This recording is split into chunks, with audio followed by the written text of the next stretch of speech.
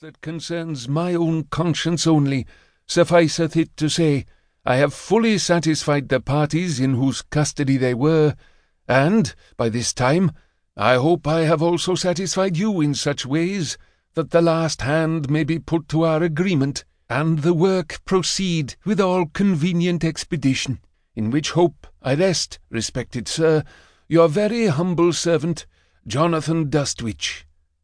P.S.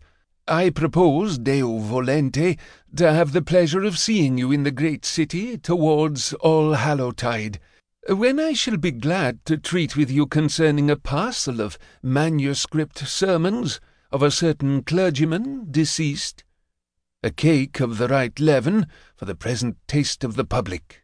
Verbum sapiente, etc. J.D. To the Reverend Mr. Jonathan Dustwich, at...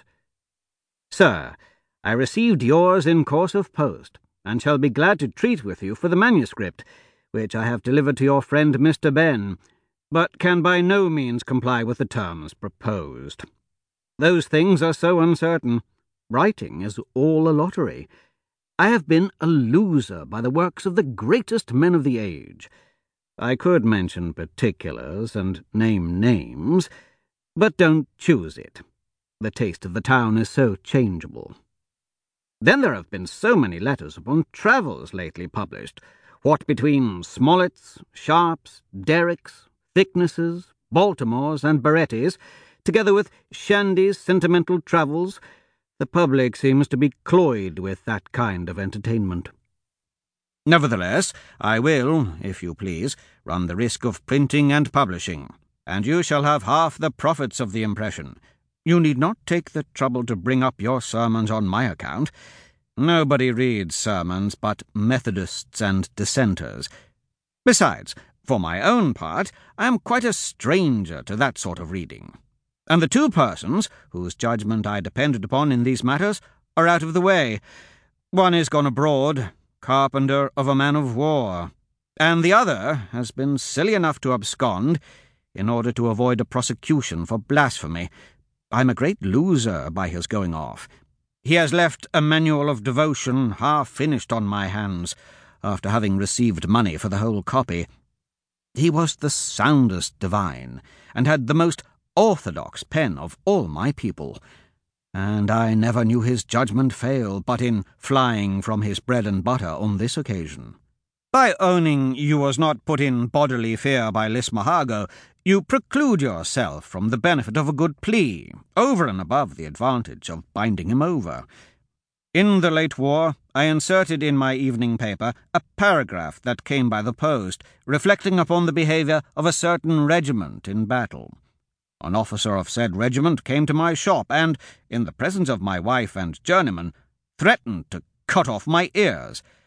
As I exhibited marks of bodily fear more ways than one, to the conviction of the bystanders, I bound him over. My action lay, and I recovered.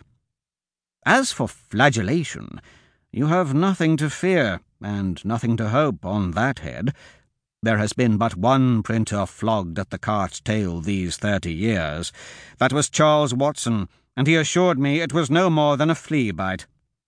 C.S. has been threatened several times by the House of L., but it came to nothing.